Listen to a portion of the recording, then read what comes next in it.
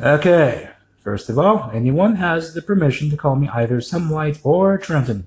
Anyway, to answer the shout-out question, it is a bit weird.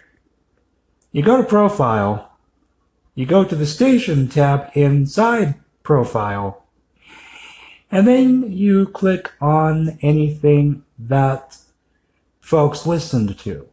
Here 3, here 1, here 6, etc. That's how many people listened to it. After you tap that, you'll find the shout out button next to the person that listened to it. And then you click the shout out button for that particular person. If you click play instead, you'll get a view listeners button next to the person. I hope that helps. I believe on iOS it's the exact same thing, by the way. Hello there, everybody. This is a part 2 to the shout-ins? Good lord. Shout-outs. Good lord. But anyway, this is a part 2 to the shout-outs debacle. I'm actually going to try out what Trenton said. Here's his call-in.